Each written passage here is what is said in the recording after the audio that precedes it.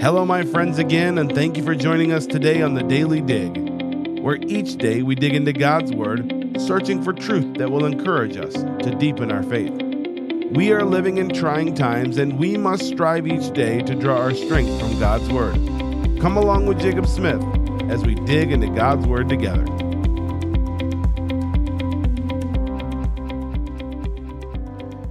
And welcome to another episode of the Daily Dig. I'm so glad that you've joined us. We are excited about this continued study in the book of Ruth, and it has been so good. I know that we have gone a little longer than what we normally had intended for, 10 minutes, but we have been, staying around that 10, 12-minute mark there, and sometimes we go a little over. We get a little excited about what the Bible's saying, and we're looking into the chapter 3. We have covered overall a work of grace in the life of Ruth.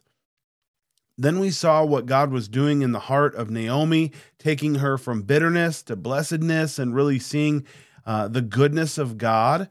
And now we're seeing something different as Naomi is a bit of a persistent person. She is seeing the greater picture at hand.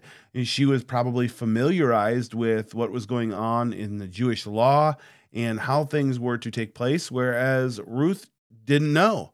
And so this is a great way to understand there is some parallels in the Christian life that is something for us to apply to our lives. And we know that not everything is written to us in the Bible, but there are things that are written aforetime for our learning for us. So many of us, as we are studying the scripture, we can see the narrative story, but also draw applications for our benefit.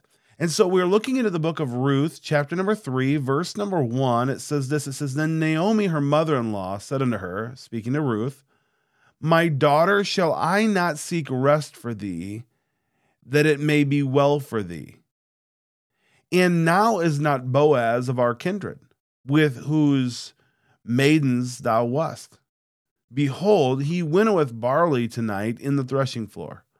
Wash thyself therefore, and anoint thee, and put thy raiment upon thee, and get thee down to the floor, but make not thyself known unto the man, until he shall have done eating and drinking." Now, we're probably going to get a little further than those verses there, but let's set the table for what's going on here. We see the stage is being set for the redemption of Ruth and Naomi. It's being the ball is beginning to roll forward toward that, and we will see it coming. But there were customs and courtesies that should be adhered to. Along these very same lines, Naomi was sure to see something that Ruth did not see. She understood, like I previously said, the law to the Israelites. And Naomi was looking for Ruth to be taken care of. Look at verse number 1. It says, Naomi said to her, "My daughter, shall I not seek rest for thee?" Or could we say it this way? Shall I not seek security for you? Shall I not seek for you to be taken care of? So with that in mind, Naomi put together a plan. She knew that Boaz was a kinsman, or for lack of better terms, he was family. And we see that there was a proper way to be able to present herself to him.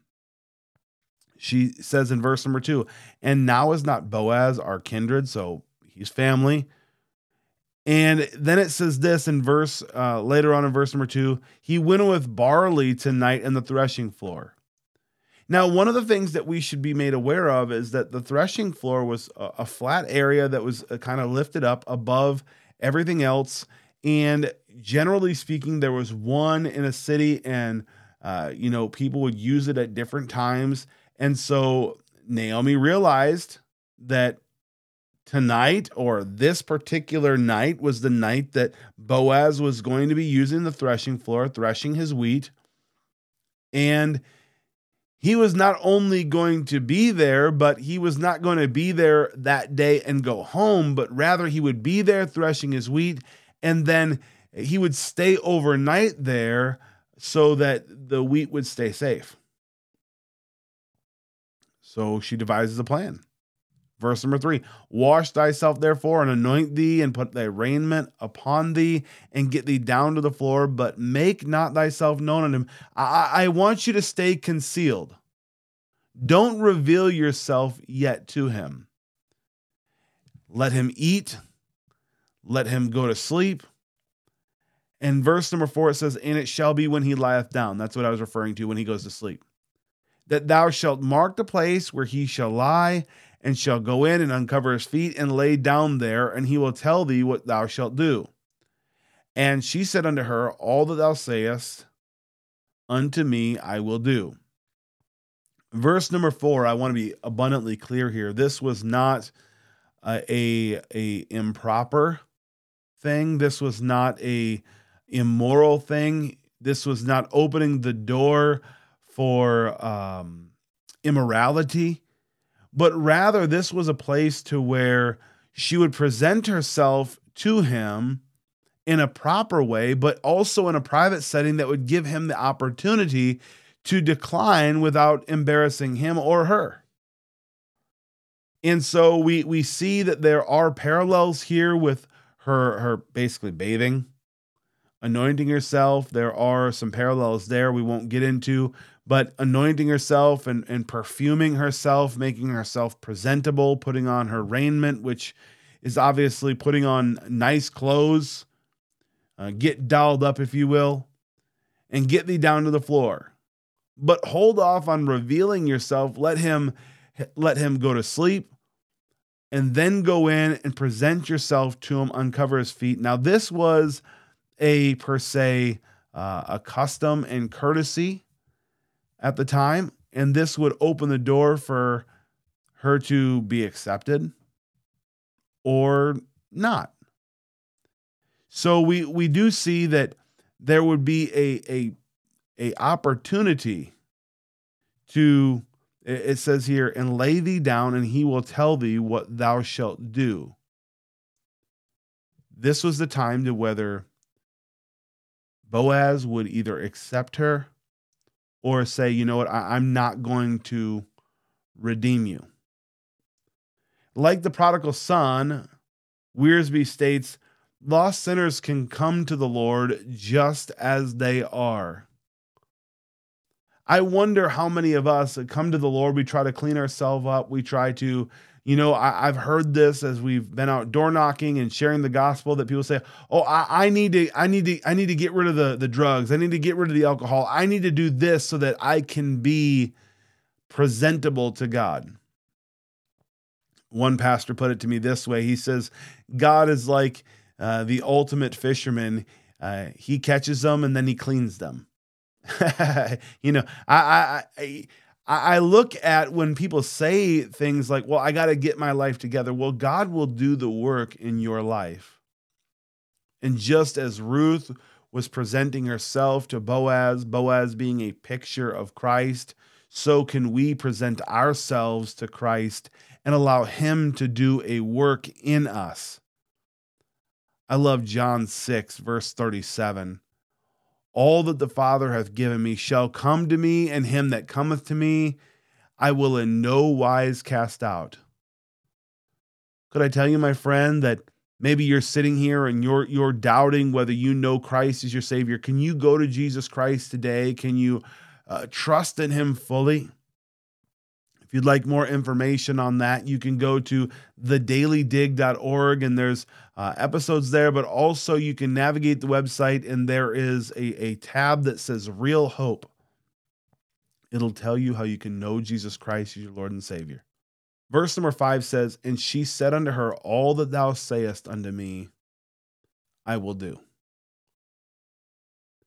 While Jesus is giving us that picture or telling us that all that come to him, he will in no wise cast out. He's not just gonna get rid of you. But in the New Testament, it says this, it says, if you love me, you'll keep my commandments. Ruth here was being abundantly clear with Naomi. Whatever you tell me to do, I'm going to do. James says it this way. And be ye doers of the word and not hearers only. It comes down to our obedience. There are going to be things in our life where we need to get rid of. There are sins in our life. There are things in our life where we need to put off. We need to put off the works of darkness. We need to put on the Lord Jesus Christ. We need to make sure that as we are walking with the Lord, that we are drawing closer to the image of Christ. We are living with Christ likeness. My friend, as we are looking into this story and we are seeing the parallels to the gospel, could we also say that whatever God tells us to do, we will do? Much of us are like Ruth. We have come to Christ in ignorance. We didn't know everything that there is to know, but when the Bible clearly tells us to do something, we should just do it. I love that phrase, all that thou sayest unto me, verse number 5, I will do. Could we say that to Jesus Christ? Whatever God tells us to do, we will do. May we take that charge today. Be blessed indeed in our obedience. We're praying for you and we're thankful for you. God bless. I hope you were encouraged by the Word of God today and challenged to dig deeper on your walk with the Lord. It is my prayer that you find strength each day digging deeper into God's Word. If you're looking for more resources, you can find them on thedailydig.org. Thank you for joining us, and we look forward to the next time on The Daily Dig.